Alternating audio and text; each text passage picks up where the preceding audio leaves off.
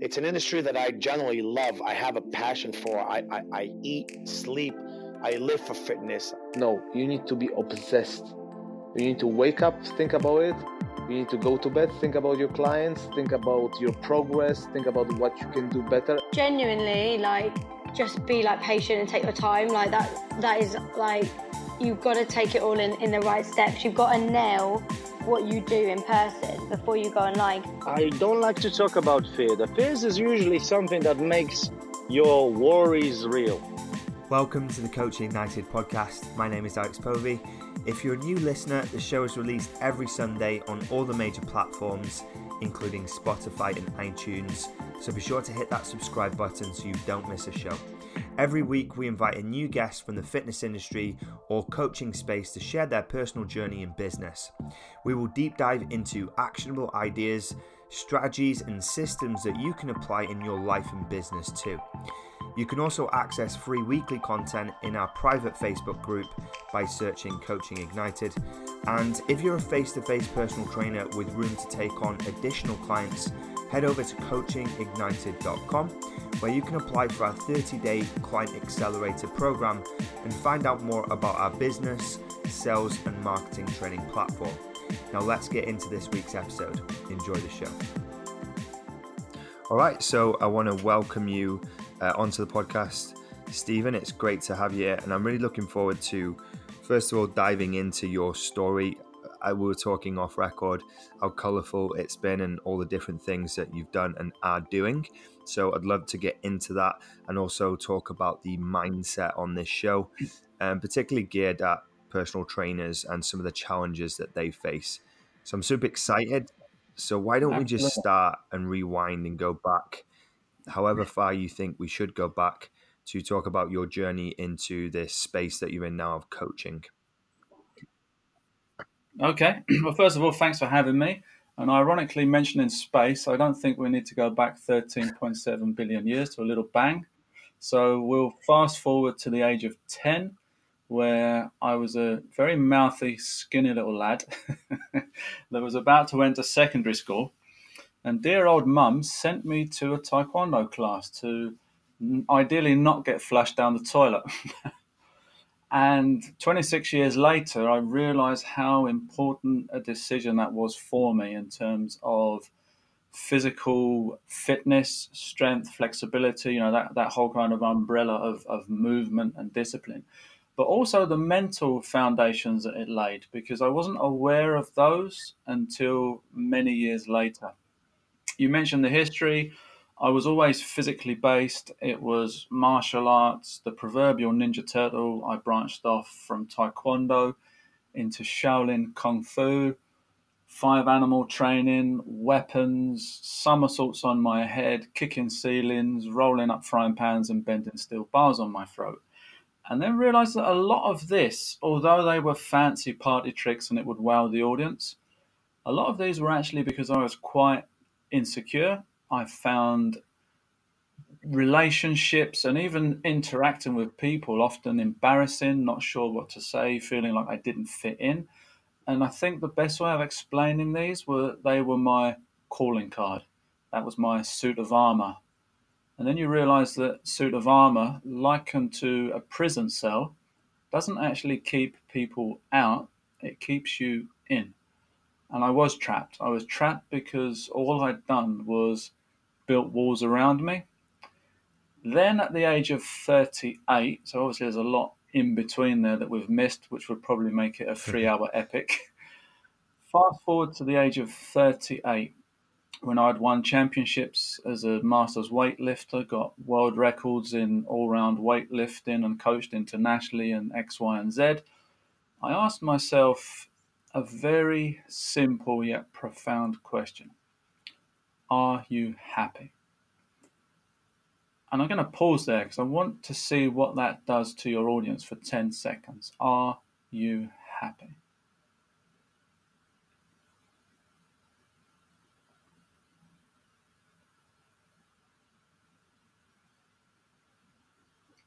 Now, what usually happens is, I call it the Djokovic, you can use the Andy Murray. There's a little return serve that appears from your security guard. All's well. Who are we to complain? I don't expect much more. Life's okay.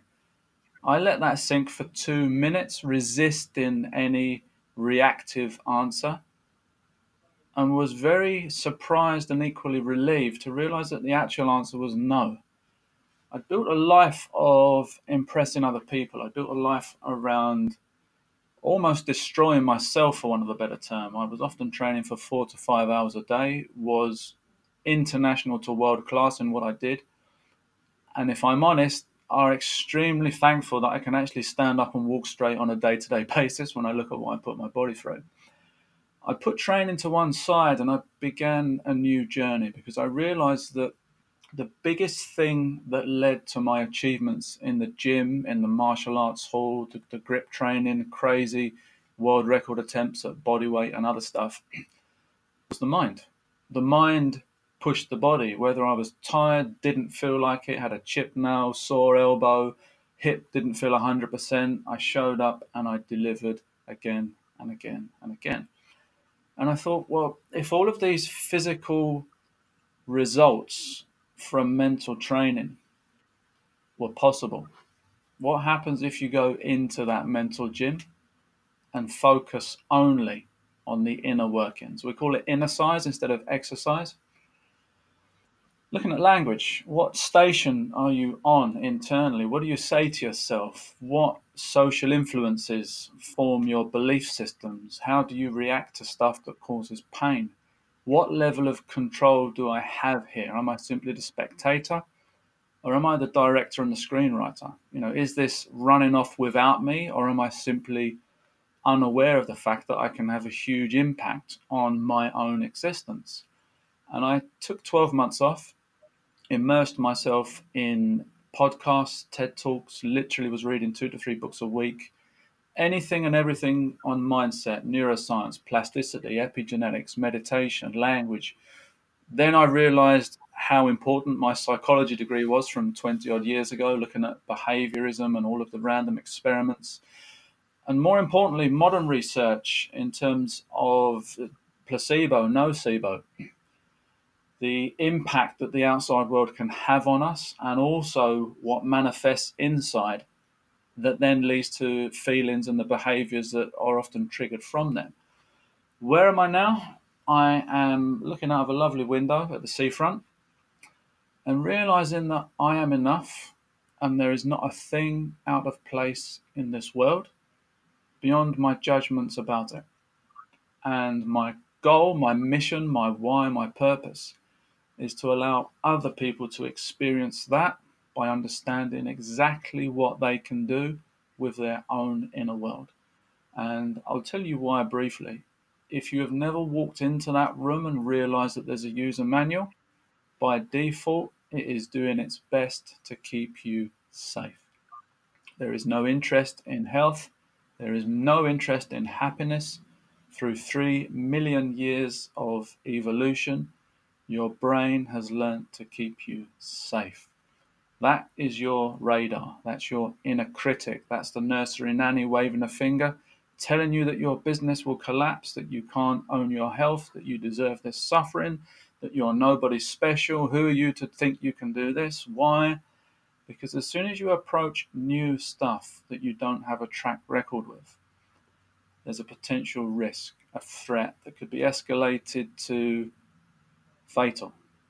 And therefore, we literally have to work with that security guard in order to get permission, for want of a better term, to let them know that we can take control. You can pause, you can reframe, you can stop the unconscious habit from ruining the situation with enough training and experience so that you are largely in control of everything you face and then what follows from it. And I think a very important question there, what are my choices now?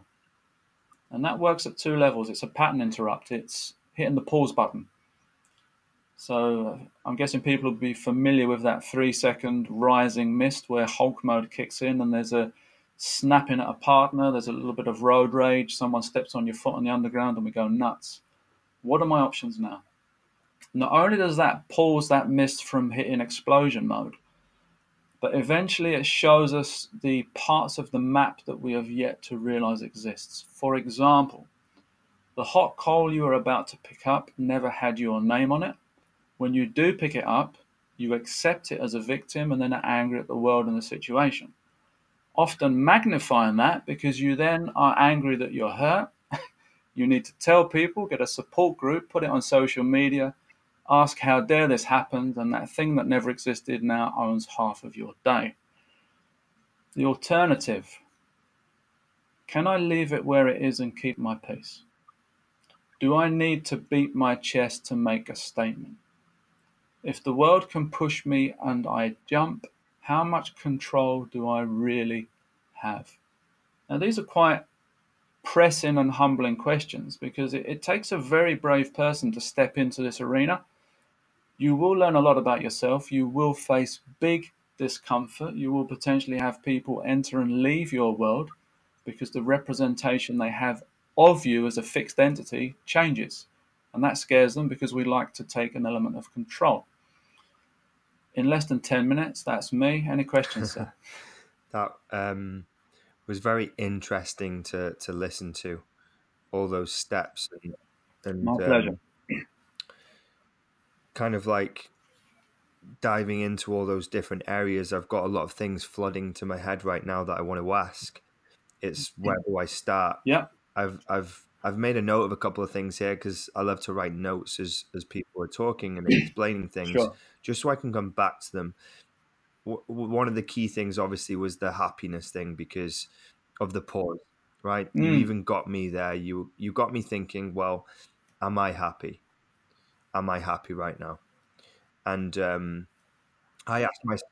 There's many layers to that. I think you realize there's many layers to that question, isn't there? The longer you think about it, the bigger it gets, because I think an important part, just to interject, is the goal of life isn't actually happiness. Happiness is great, but happiness is not a constant state. The best thing is to think of it as a garden.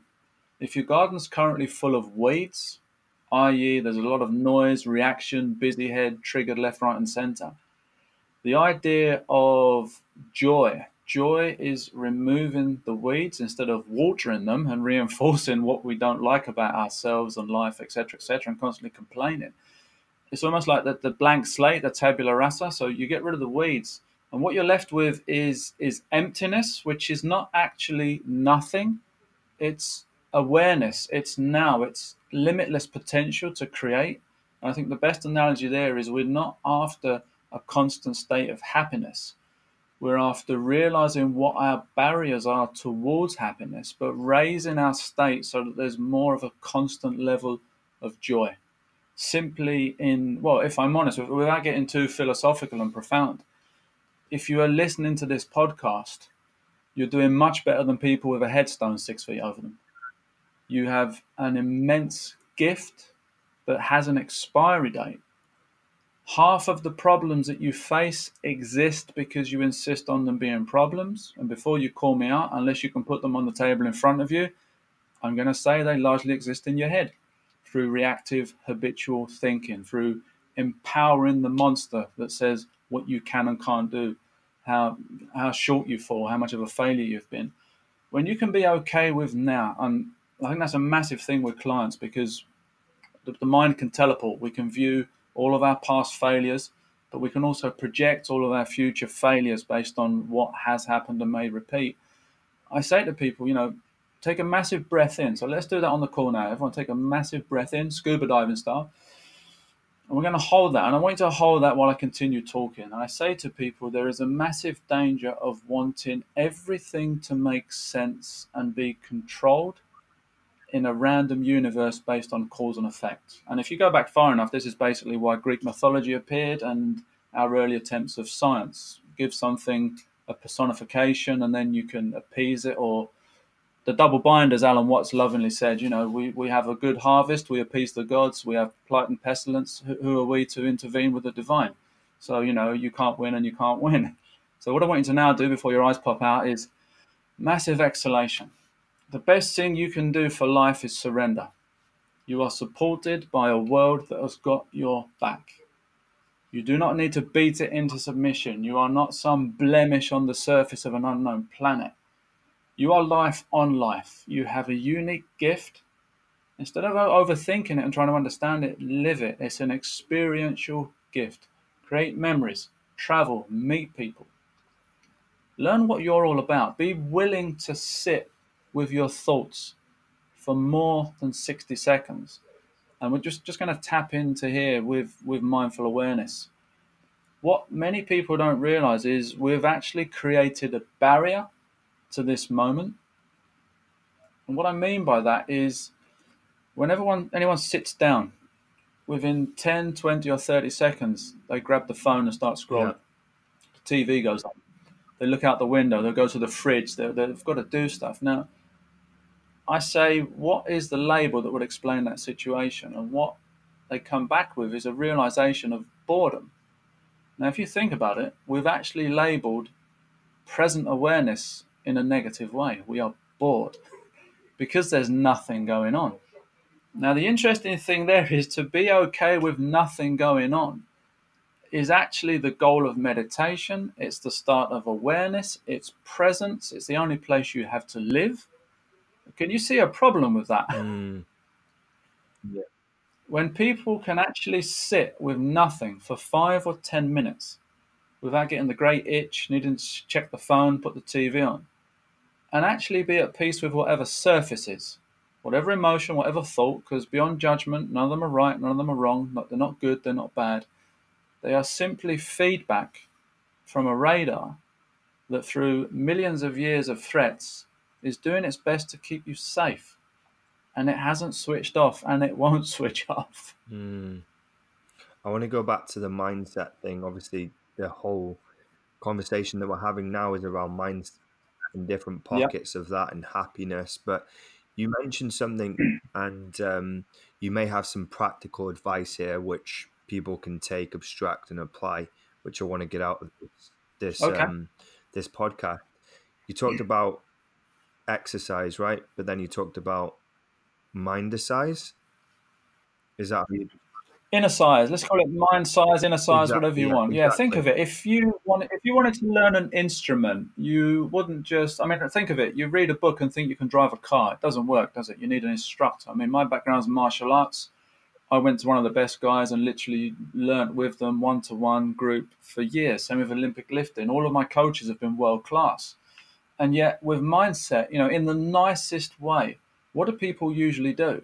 They'll go and get a self-help book. Well, I call it shelf help because they usually end up covered in dust. They'll go to a workshop. They'll watch a Tony Robbins video. They'll hear this thing again. It's all about mindset. All about mindset, and we don't really know what to do with that. I think that's a big problem for some people because at one side of the road there is a lot of woo, fluff, nonsense, and I'm well aware of that, and I know that's why a lot of people are put off with So mindset.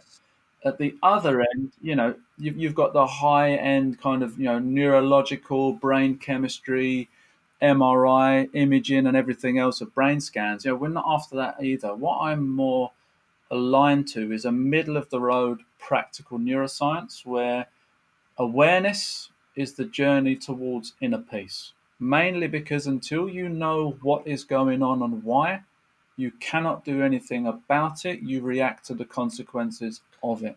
And then when you're empowered, all of a sudden you realize what lies at the bottom of labels, objections, attachments, and everything else.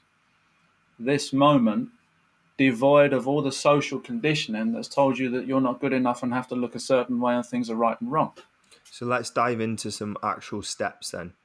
Again, back to the action Yep. because I want some application off the back of all this kind of thing that we're talking about. Absolutely. You can't just So think some it. steps, some actual steps that people can take on a daily basis to put them in a good space, a good mind frame to do what they need to So do a in business.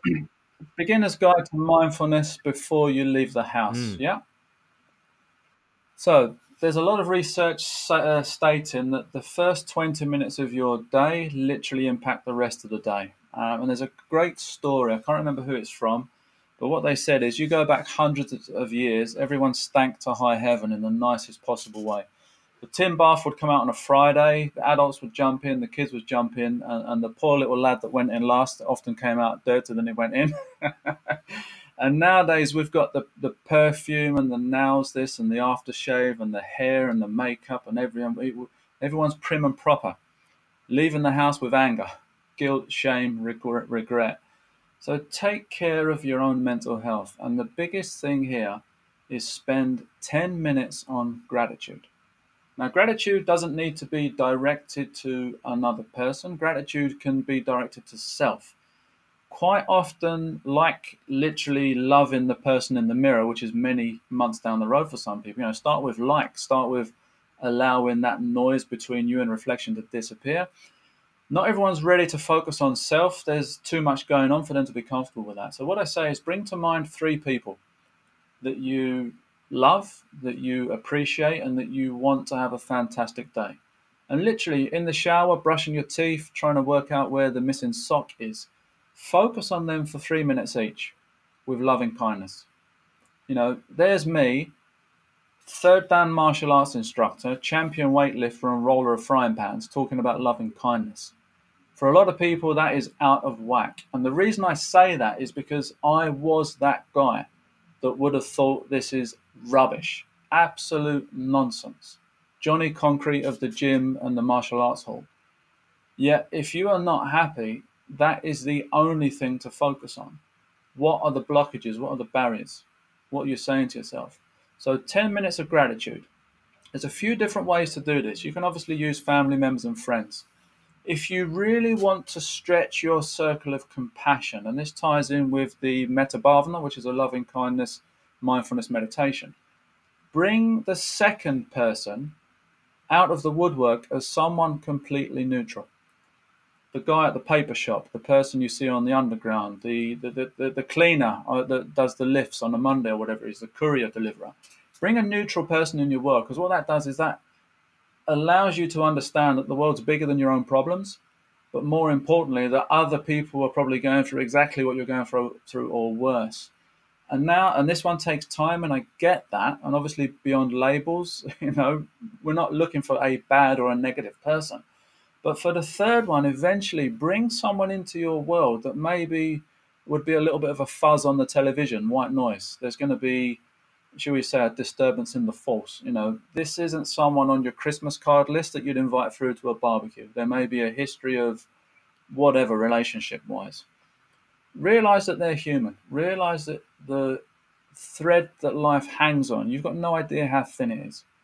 No idea how close they are to checking out the game.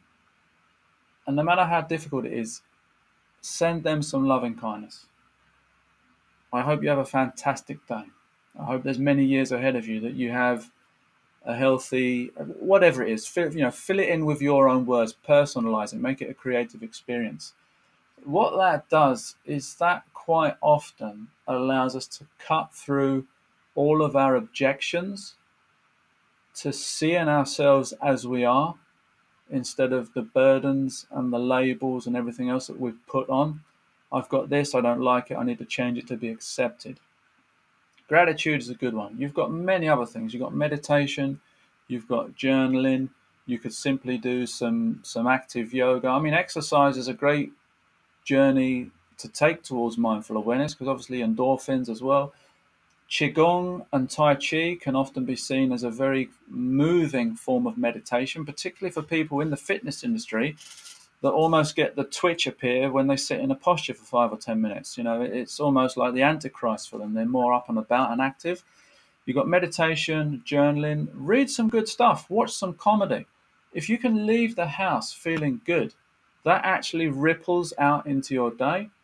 If you leave the house angry based on an argument last night, or the fact that you still haven't had the conversation with your boss and you hate your job, you actually bring that rain cloud with you into work, into the home, whatever it is you do. And what we often see there is when there's a slight shift into that sympathetic nervous system, we are on edge. Obviously, digestion and saliva are bypassed. We can often be snappy with people. We can make rash decisions. We can make mistakes easier. I mean, we're wired to, at a low level, leg it or fight. And this is the wrong environment for that. So I say to people, how can I bring a sense of happiness with me into my job by getting myself in a great place before I leave the house. Any questions on that? No, it's super interesting what you focused on there, and if I heard you right, it's gratitude. That is the number one thing. You threw in a couple of other things, So many, but so many leading theorists have said literally 10 minutes of gratitude in the mm, morning is the antidote to most of the baggage up on your yeah, because shoulders. I was literally You can't feel terrible in a state of gratitude. It's like brake and accelerate; they don't work together. I was sat in a van with the group here out in the Philippines heading over to the site, and we were talking about vibration and the highest form of Yeah, vibration. And I assumed that it would be possibly love or anger, right? love. And but he said this is his opinion or something that he's heard himself. He said the highest form of vibration would be Yeah, gratitude. yeah. Because what you do is you are able to extend compassion to more than self. That's a powerful realization, isn't Mm, it? very much. So. Where does gratitude go? If you think of gratitude as a visual, what is gratitude? It's never in here, is it? It's out Yeah. there. So, no, no. Gratitude is the ultimate form of giving. It's wishing someone well with no expectation of return, even if you don't know them and never get any feedback. Yeah. It's simply giving for the sake of Mm. giving. It's a And you wonderful thing. said, like you said, it's hard to feel anything else other than happy and grateful when you're giving You gratitude. You can't. can't feel anger. You Yeah, can't feel hate. You can't feel jealousy. It's a great yeah, space to be in, feeling grateful. definitely. Definitely, and I would say above and beyond that, when you've put it out, for want of a better term, to take some back. Why? I'm a big believer that you can't give from an empty cup. And within the fitness industry, there are a lot of people, particularly in the coaching arena, with mindset. Empaths, heart on their sleeve, a lot of rapport and compassion for people that are literally trying to give from an empty cup. Ensure that you are full, or at least half full, Mm, so that you can give without suffering. Because I do see a lot of people really struggle in their business in terms of boundaries, taking calls left, right, and center, chopping prices, undervaluing themselves, working with, I hesitate to use the word wrong, but obviously not their ideal clients. What you've got to do here is realize that it's a very good story. I believe came from Billy Hopkins, good friend of mine. He'd done a post about the lighthouse and the tugboat.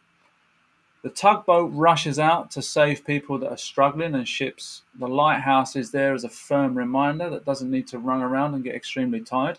As a coach, you better serve humanity as the lighthouse than the tugboat. And to add another nautical piece to that, think of the Titanic. A lot of coaches want to jump in and save people, not realizing that they're going to drown as well. mm, You've got to look after self first, and that is very different to selfish. Self first is actually honoring you and realizing that you're no use to the world, dead or burnt out. Get yourself in a good place, become the lighthouse, know your worth, know the value that you offer. People will come to you because you are on their wavelength. You mentioned the vibration. You look at Tesla, energy, frequency, vibration. This stuff's been here for a long, long, long time. When you resonate with them, i.e., can put into words what they feel, the pain points, all of a sudden you're on the map. You are a potential next solution to their problems. They know where you are, and when the time's right, they'll bang on your door. And when they do, you know the hierarchy. You're the expert, otherwise they wouldn't have came to you. And that, for me, is how this works. mm. I want to shift it into kind of a common theme that I see with personal trainers in the industry and coaches, and we spoke Yeah, about this off record, about fears, assumptions, but mainly the fear of rejection.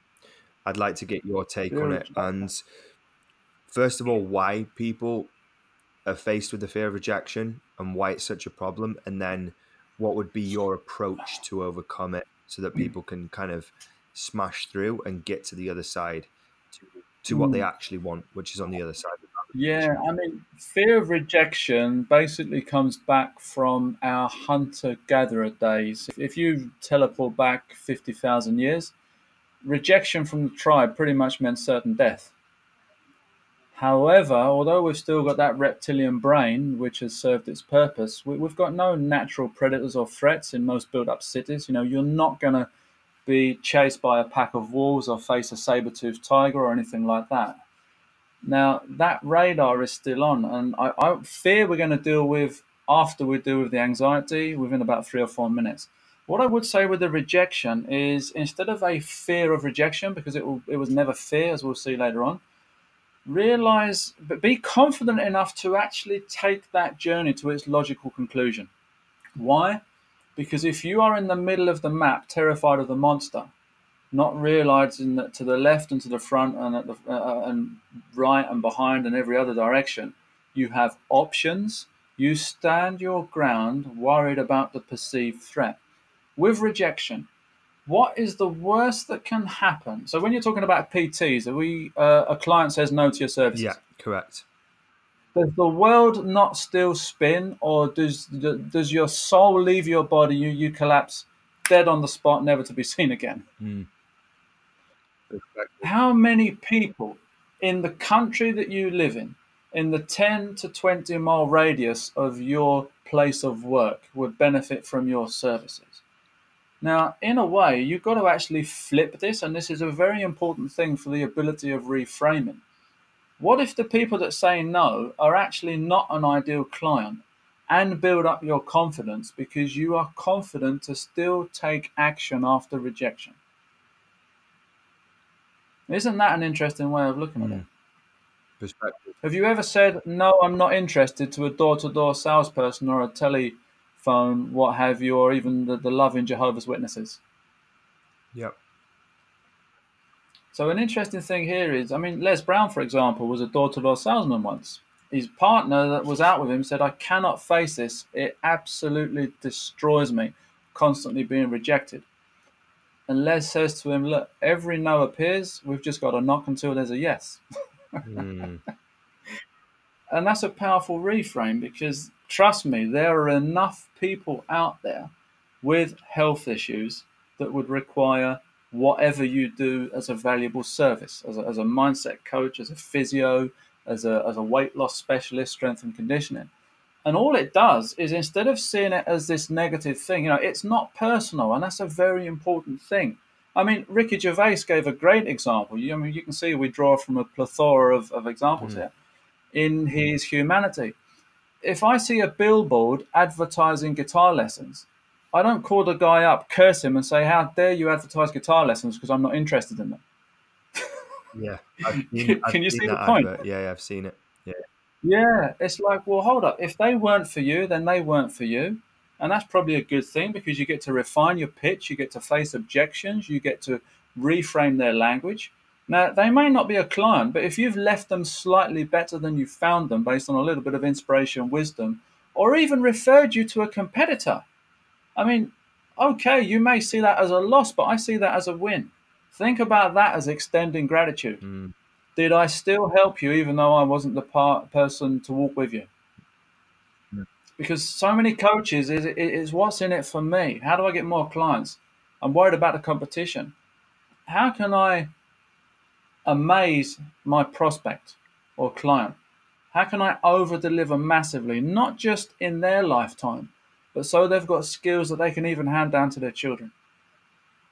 That's why I do what I do. I'm not here for the small picture. I'm here for I literally train the nodes that ripple out into thousands of lives. That's why I work with a lot of coaches and PTs. Change one life, you've changed pretty much every relationship they potentially have and are a part of. Yeah. It's the perspective, right? It's about looking at It the flip side. Life is your perspective. It's subjective reality. You can have two people see the same movie. One loves it, one hates it. Why? I can't stand the lead actor. Exactly the same movie. Now let's move on a little bit into another element to this, which I see come up a lot, and you'll see the same thing.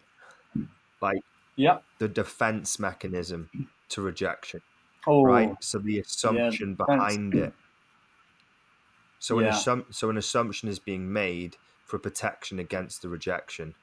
And why is that happening? It's very easy to What we often do with these stories, I got a great little analogy. We fill in the gaps so that we become the hero or the victim, depending what the situation is and the dynamics of it.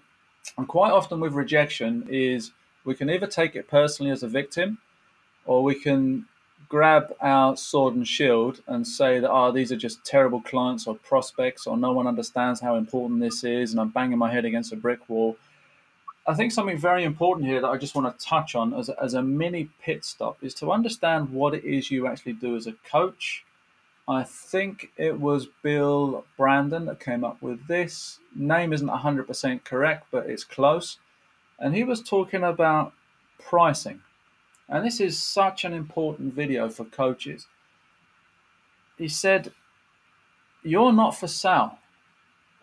In many countries, that's illegal, but you're not for sale. Your services are.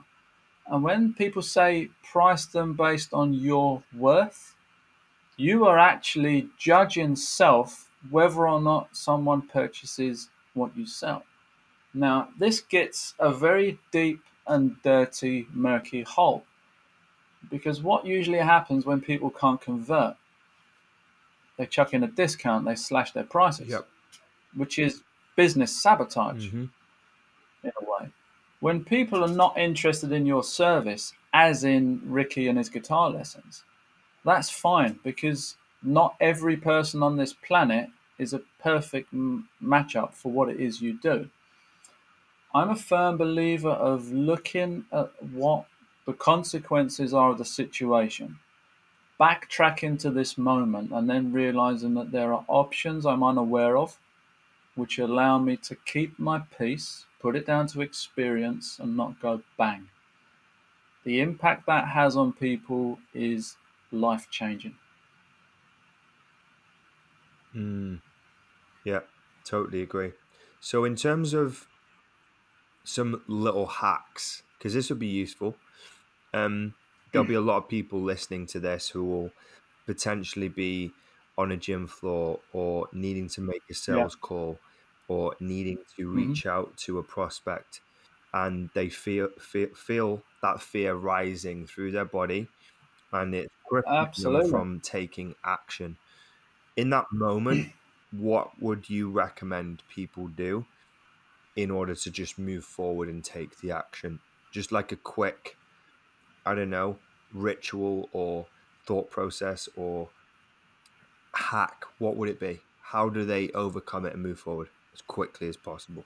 So, we're going to talk about emotions. I want your listeners to take a seat and take a deep breath and close their eyes. And with your permission, sir, I'd like to get them a little bit uncomfortable in a loving way. Let's do it. I'm going to go through this process right now as you do it. Right. Close your eyes, take a breath. Now, don't go to Mount Everest. You'll know exactly what I mean by that. That's your big kind of out there terror that cripples you. Go more to a number 4, 5, 6, or 7. Think of a thing that you have chosen to do or want to do that scares you, terrifies you, makes you wobble. Close your eyes, open your inner movie studio, and really pay attention to your physiology, your torso, because you're now probably going to have the washing machine going around in the stomach. Tightness of breath, your pulse changes. Maybe there's the cold sweat and the jitters. So really pay attention to the physiology here. I'm going to teach you how to own and sit with discomfort until it goes away and why it persists. So I'll give you 20 or 30 seconds just to, if it's a short movie, rerun it. Anything that plays in your mind has a biochemical consequence. It can often create how we feel, and then we make decisions based on how we feel.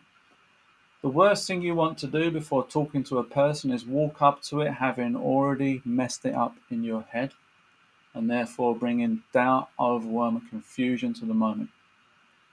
So what actually is the problem? The problem is we have never learned to sit with our emotions. We run from them. Stay with it. Keep the movie going. Why? Because in a sympathetic state, you fight, flight, or freeze. You cannot fight. There is no monster. No point freezing. Your life isn't under threat from real fear, which we deal with later. So what do? You don't run because you're not terrified. You avoid it. You talk yourself out of it. You tell yourself it's not possible. And I'm going to teach you how to take action. I want you to take a deep breath and exhale. And externally, loud, say to yourself, right now I am feeling overwhelmed and nervous. Own it.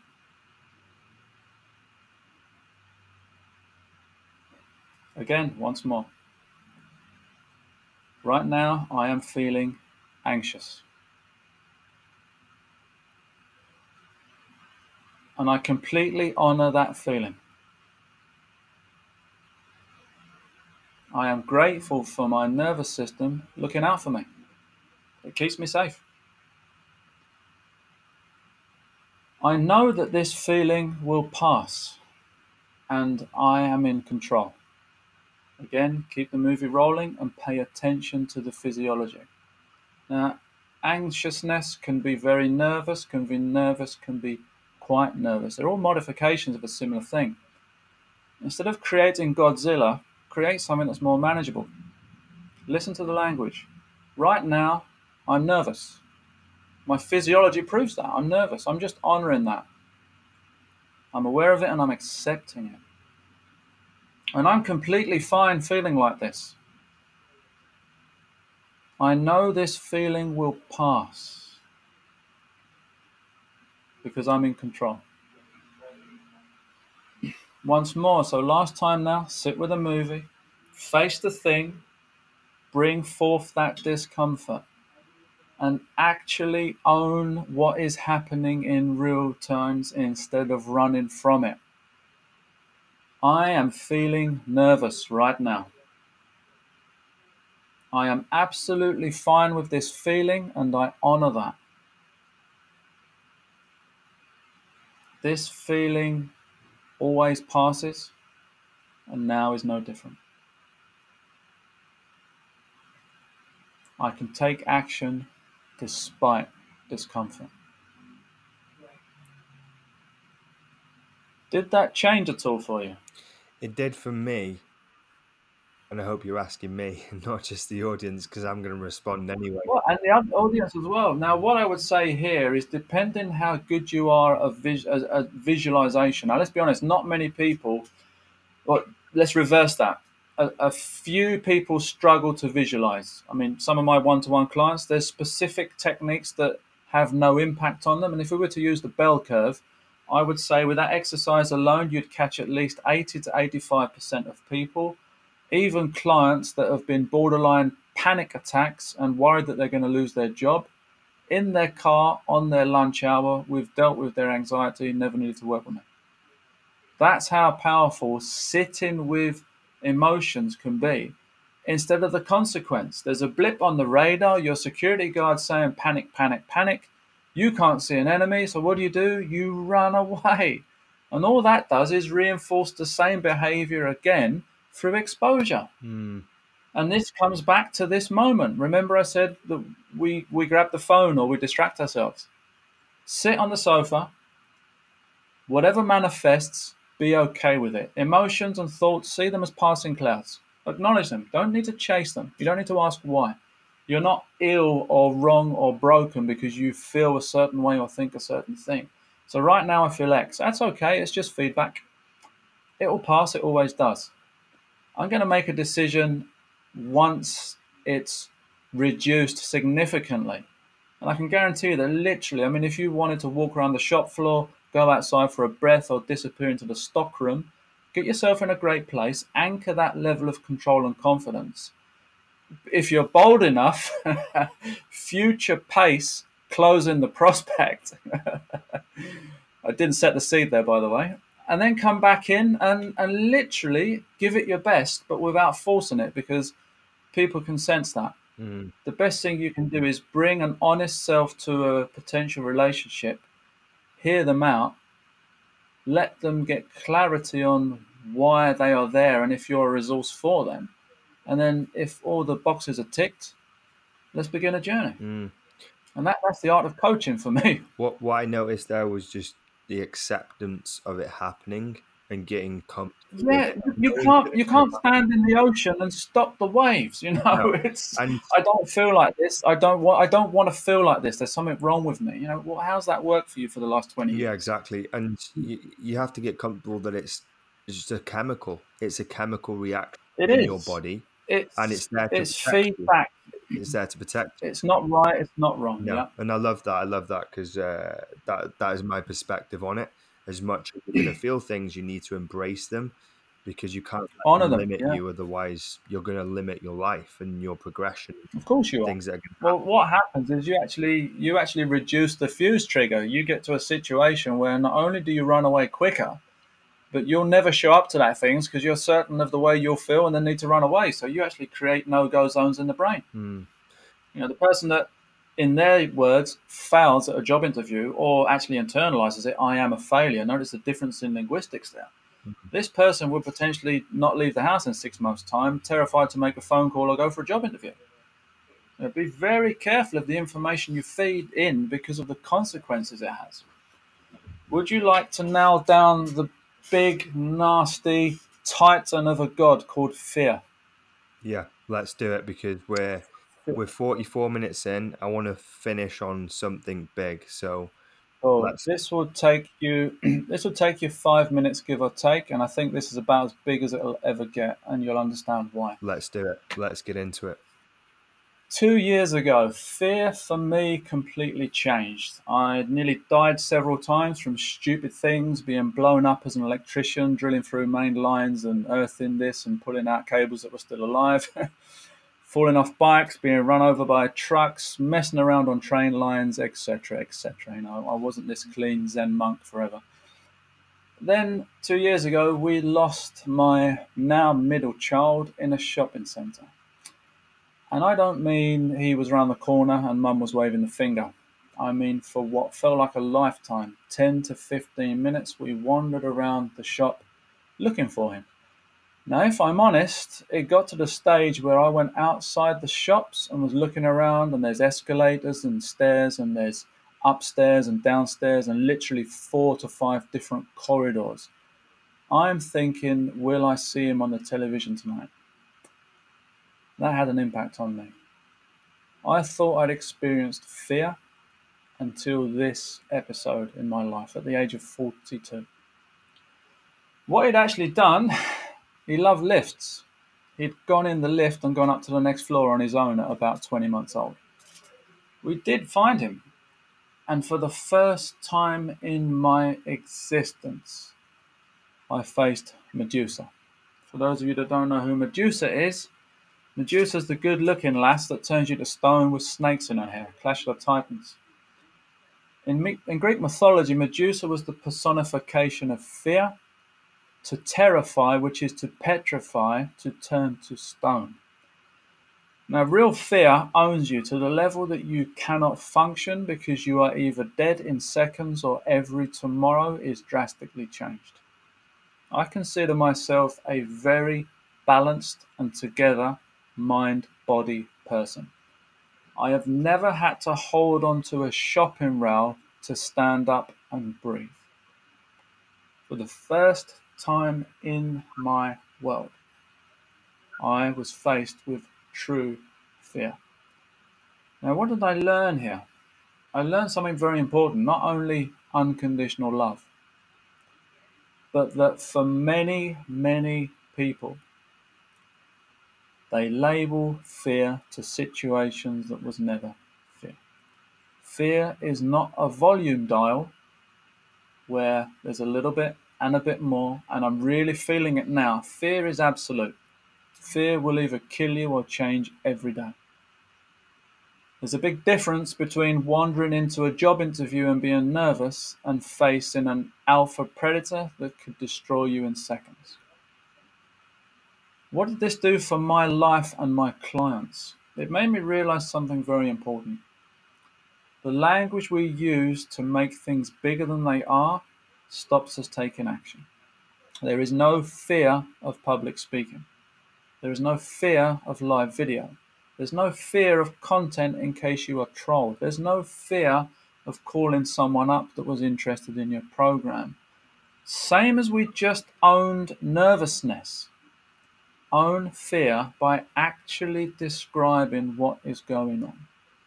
It was never a 10 because you will know a 10. And most adults have actually never experienced a 10. And if they have, it isn't on a weekly basis, it's 1, 2, or 3 times. If you are nervous, own it. I would rather not do this because I currently feel nervous and have the cold sweats. The yardstick here. Could you do it if £1 million was on the table? Could you do it if I took one of your kids away and you don't get them back until completion? True fear. Would you swim 100 yards in shark-infested waters that haven't been fed for 10 days?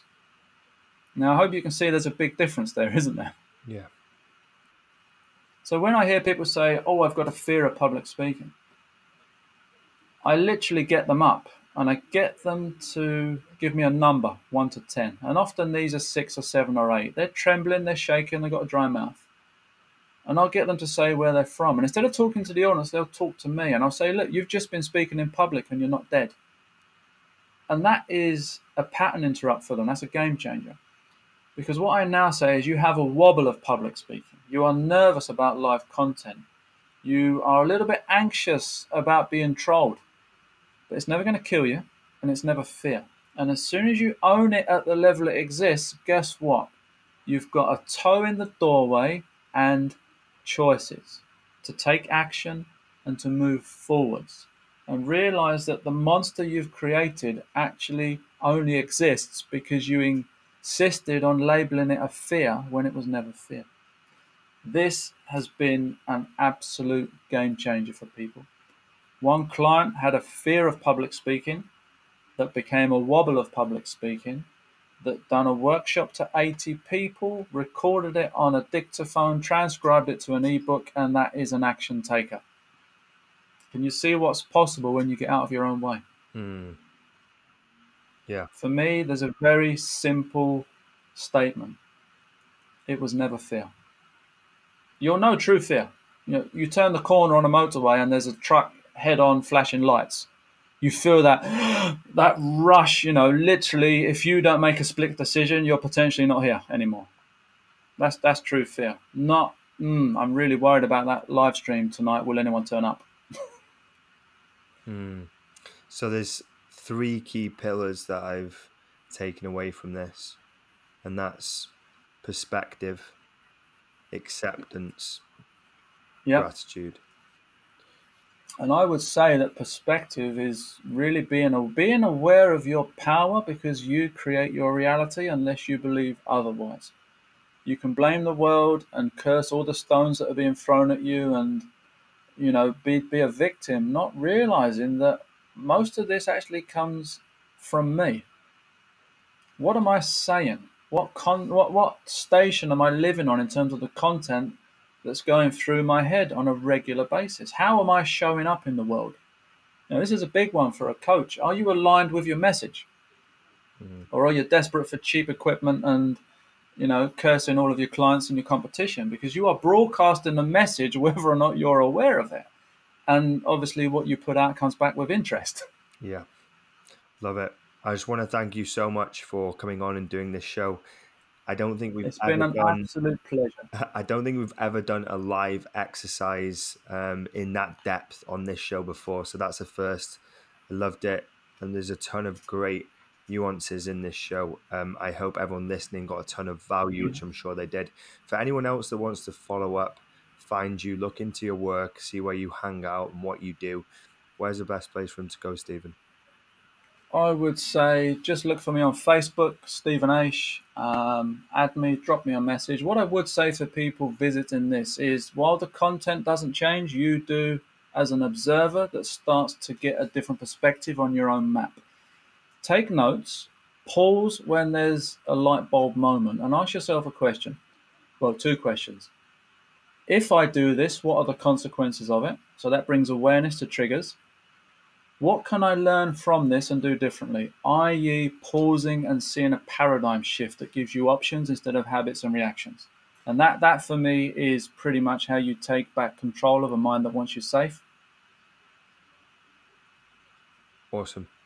Thank you so much, Stephen. Really appreciate this. Absolute pleasure. Enjoy the fantastic work that you are doing in freezing cold 41 degrees Philippines.